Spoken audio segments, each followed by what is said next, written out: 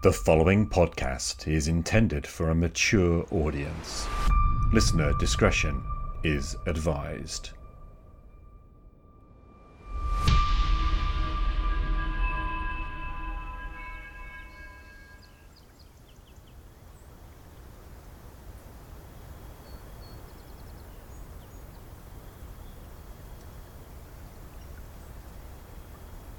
Anima stood outside the barrow. The wind was blowing gently but steadily around her, the trees rustling in the forest that surrounded the small clearing in which the low hump of the barrow formed the central feature. There was little sign of anything special, but Anima knew in her heart that this was the place. She knew that she needed to open the entranceway and find the courage to descend into the heart of that place. There awaited her destiny, the reason she had travelled all this way and suffered so many trials. This was the place. At that moment she heard it for the first time, the voice of the wolf howling. It set her heart aflame. Anima knew what she must do.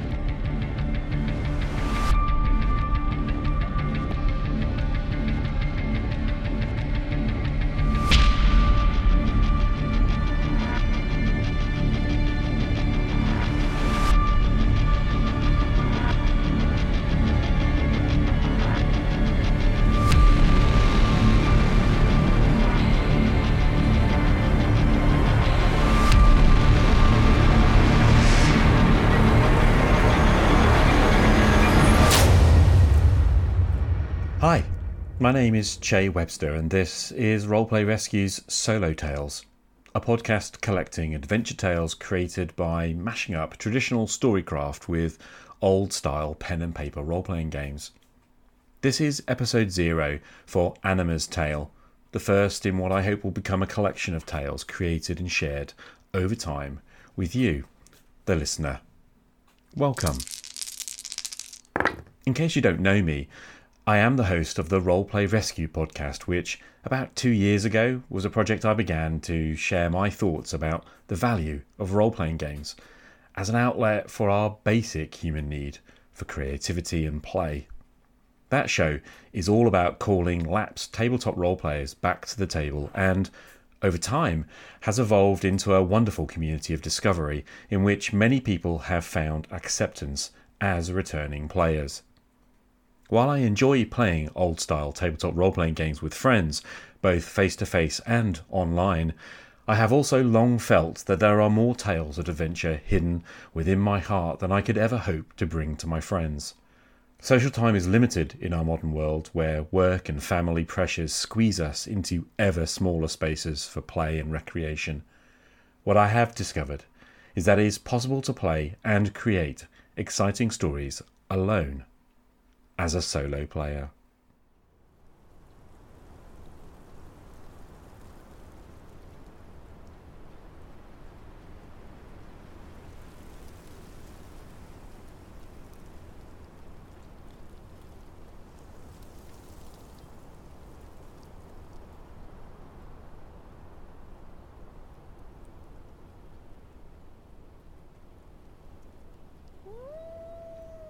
For a long time now, I have had an idea hanging around me, seeking to get my attention, encouraging me to commit to it. The idea is in some ways a simple one, but, as with most ideas, the application will probably prove to be much harder than I anticipate. Because of this, I have been holding back from committing to this idea.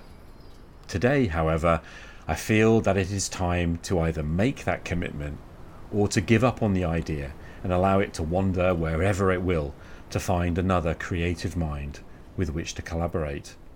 This idea has, let's be honest, been very patient with me. I've been dithering around and delaying giving it my answer for around 40 years. Yes, you see, this idea first appeared to me in a dream when I was probably around 9 or 10 years of age.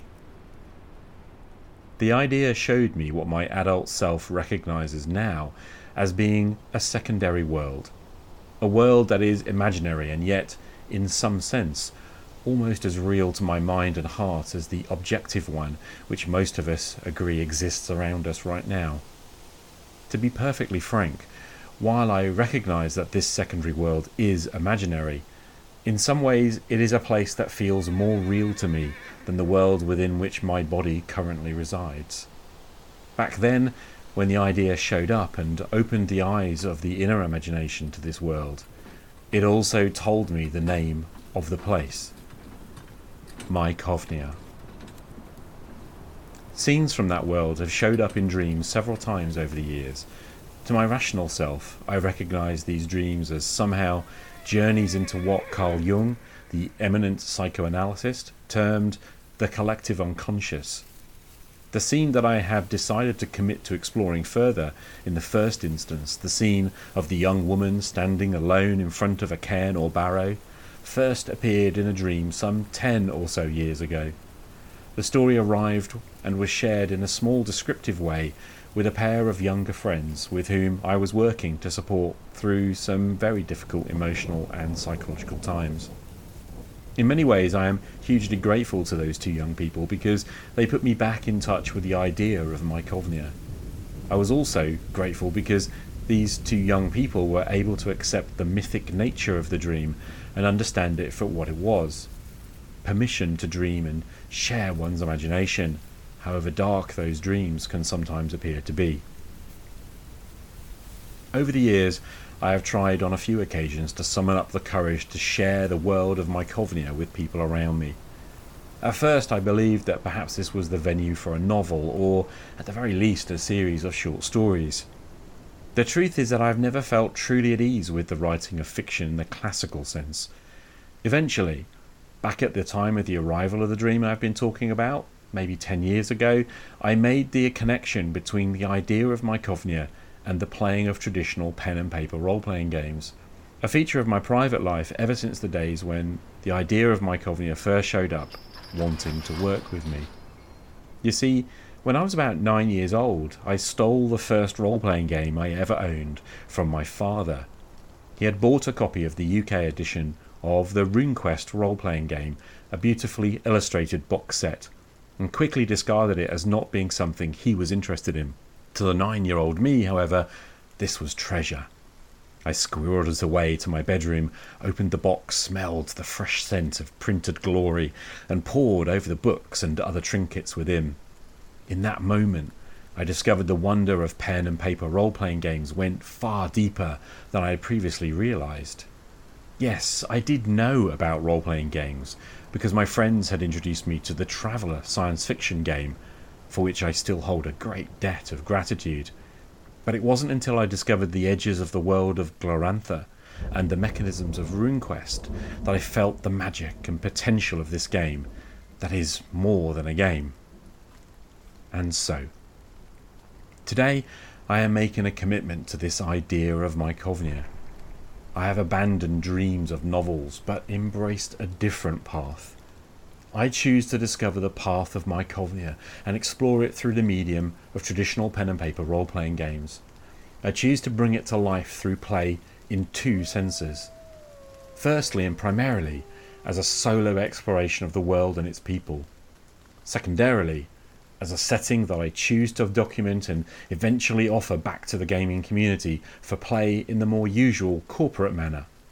In other words, I'm going to play alone and share the outcomes with anyone who chooses to join me. I recognise that I need to commit to this idea in a long-term sense, to give it food and air.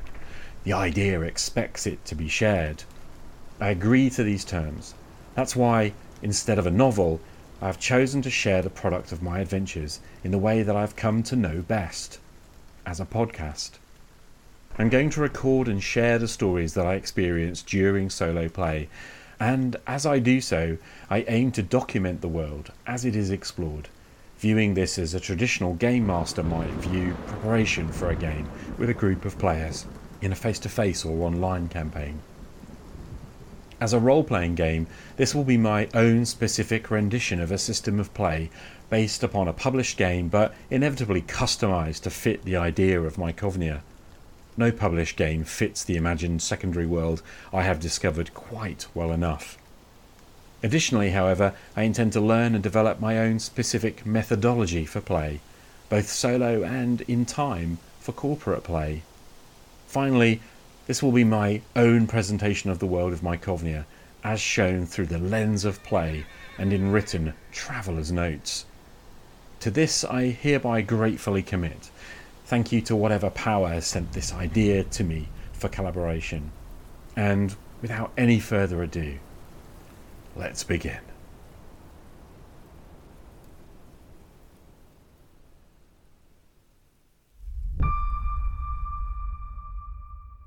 Given my nature as a highly inquisitive person, with perhaps a quick and certainly hungry mind, I very much doubt that I could sustain a long and committed tale with just one set of characters in just one place.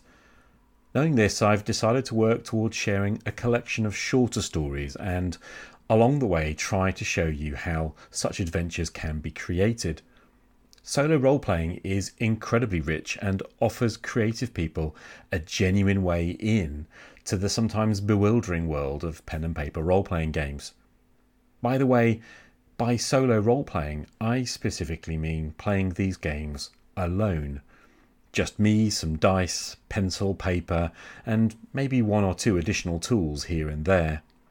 Some people call sitting down with a game master and just one player solo play, but clearly, this is not the case. Solo play means playing on your own. The smallest possible group is 2 people, but that is not the same as playing alone. Before we get started, let me first thank and acknowledge the amazing work of 2 people who have shaped my understanding of solo play, plus one person who has directly inspired and encouraged this podcast. The first is Tana Pigeon, creator of the groundbreaking Mythic Game Master emulator, part of the Mythic role-playing game published by Wordmill Games. Thank you to Tana for helping me stretch beyond my childhood Billy No Mates days of playing alone in my bedroom.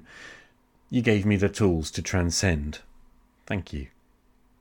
The second great influence on me was Kenny Norris. His solo role-player website posts published throughout 2015 and 2016, and his amazingly helpful Guide to Playing Alone, published in 2015, were hugely important to me. It was the saddest thing when Kenny dropped offline and went silent around the end of 2016. Kenny, if you're listening to this, you changed my life and saved my role-playing hobby. Thank you. Last but by no means least, I want to acknowledge the amazing work of John, the creator of the fantastic Tale of the Manticore podcast, which has inspired this one.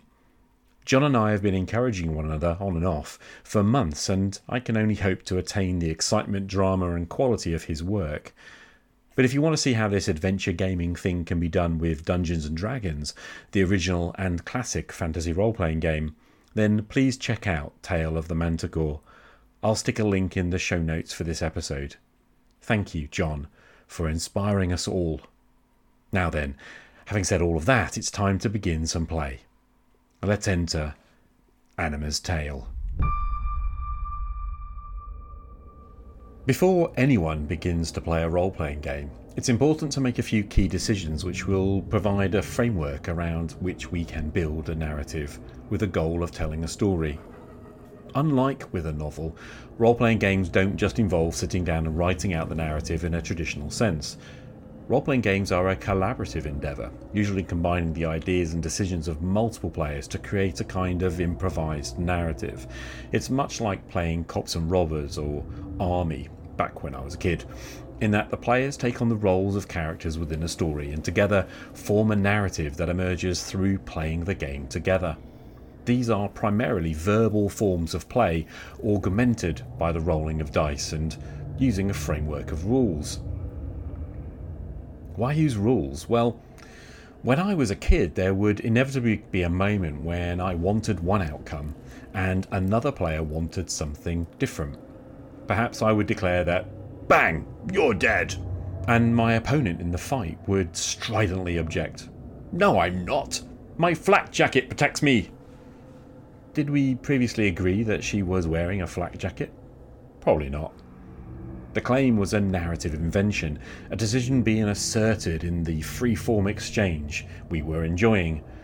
Without any objective arbiter, it came down to who shouted louder, or, more commonly, who had the biggest influence within the group. In a pen and paper role-playing game, the traditional arbiter is a special player who is often called the Game Master. The rules we use help that person to adjudicate the outcomes of situations just like this. Firstly, they'd probably ask my opponent if she had the flak jacket recorded on the character sheet, the reference document each player keeps in front of them during gameplay. If my opponent's character does have the jacket, then the next question becomes, does the bullet I fired penetrate the flak jacket's protective layer? Here then is where we can turn to the rules of the game to help. Of course, more than that, we'd have also used the game rules to help adjudicate the question that neither of my childlike players had previously considered. Do I hit my opponent with the gunshot in the first place? Rules help the Game Master to adjudicate the outcome in any situation in which the ability of the player's characters to achieve their immediate goal is called into question. Because it matters if my bullet hits my opponent, we would use the rules to help us decide. If it did, the game rules would also answer the question of whether the bullet penetrates the armoured jacket and, if it does, how bad the injury received is for the affected player. Because this is a solo game, I have to take on the role of both the player and the Game Master. It'll be important for me to switch back and forth between being an excited and invested player of my character and the fair, impartial Game Master. This is why one of the biggest choices I need to make will be which set of rules to use so that I can keep things both meaningful and fair. On top of that, I have to consider the goals of my play. I want to run a series of different games across multiple worlds and genres, potentially.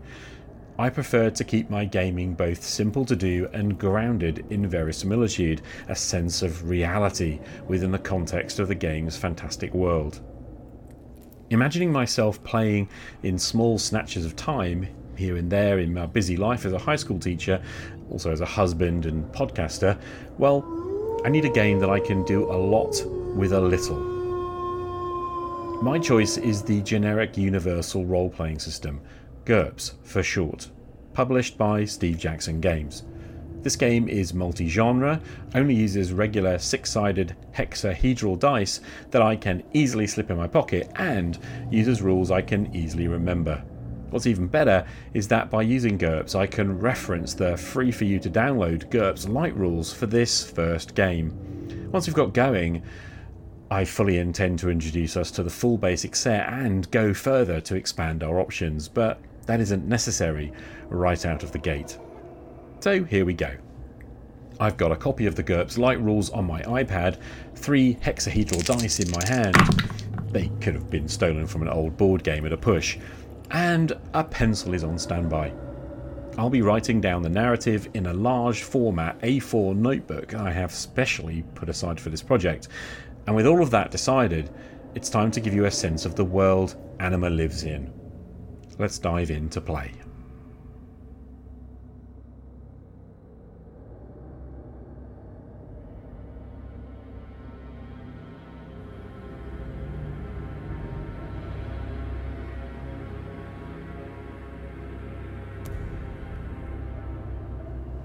Adventures need characters, and characters need a world to be part of. Anima, who we met at the start, lives in a primal fantasy world that I imagine in the loosest terms right now. Her people are roughly late Stone Age hunter-gatherers, living deep in an ancient forest which keeps them sheltered from wild animals and other aggressive tribes. Their village is located near a cave-filled rocky outcrop that has deep underground caverns sacred to the shaman of the tribe. There are maybe 30 to 60 people living in small circular wattle and daub huts that have been more recently built, perhaps in the last 2 or 3 generations, since the tribe moved out of the caves above. Anima is a young woman, about 12 years of age, who has just entered womanhood and been accepted to train as the shaman's apprentice. Unlike many role-playing games, GURPS doesn't encourage players to randomly generate a character, but rather asks them to envision an idea, a character concept, and then to build that character with an in-game currency cunningly called character points. The rules of the game tell us that average human folk begin with 20 to 25 character points. Just for a sense of scale, your typical leading hero in a fantasy novel or movie like, Legolas or Aragorn from Lord of the Rings would have perhaps 200 or 300 character points or more. I'm not a big fan of superpowered characters, preferring to bring my play quickly and in a more grounded style. As Anima is an adolescent and newly apprenticed character in this imagined primal world, I'm going to give her the top end of average, 50 points. So let's dive into the process of creating her for the game. Role-playing game characters are defined using a set of characteristics, or statistics if you prefer, which are often written down on a piece of paper, laid out to organise the details for quick reference in play. We call this a character sheet. I'm not going to bore you with my entire thought process here, but I've gone off mic for about 20 minutes with a pencil and paper, design Anima ready for play. Here's the basics of what we need to know. The main attributes for this game are 4 in number. Strength, which measures how much physical power and bulk she has. Dexterity, a combination of agility, coordination and fine motor ability. Intelligence, broadly measuring her creativity, intuition, perception, reason, sanity and willpower. And health, which shows how much stamina, toughness and basic grit she has. A totally average human person scores 10 in all 4 areas, which, when we roll 3 6-sided dice to test each of those abilities in the game, aiming to roll equal to or less than that basic score, gives a roughly 50% chance of success as a baseline in all 4 faculties. I imagine Anima as a shaman's apprentice, connected to the spirit realm and quick-witted, as well as being agile and swift-footed. On the other hand, at 12 years old, she isn't yet as strong as most adults.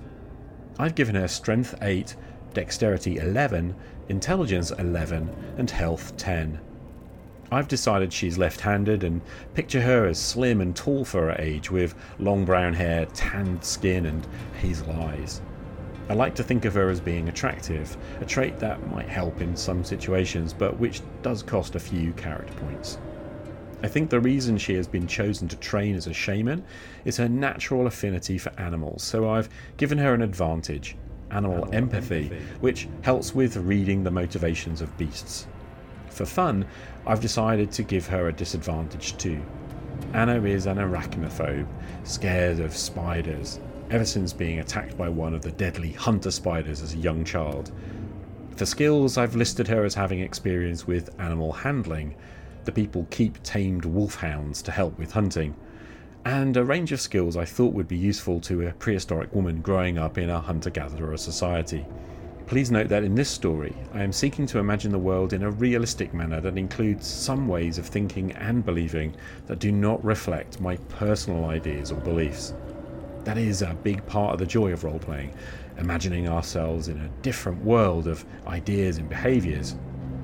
It's a big reason I insist this podcast is for a mature audience. So if you're likely to be triggered by pre-modern attitudes, not to mention descriptions of violence and some mild descriptions of blood and injury, then this might not be the story for you. Anyway, you don't have to worry about any of that for the remainder of this episode, but do consider carefully whether this is a challenge you would rather not attempt to deal with in your leisure time. That said, if you want to see Anima's character sheet, then there is a digital copy of it available at my blog, roleplayrescue.com/solotales.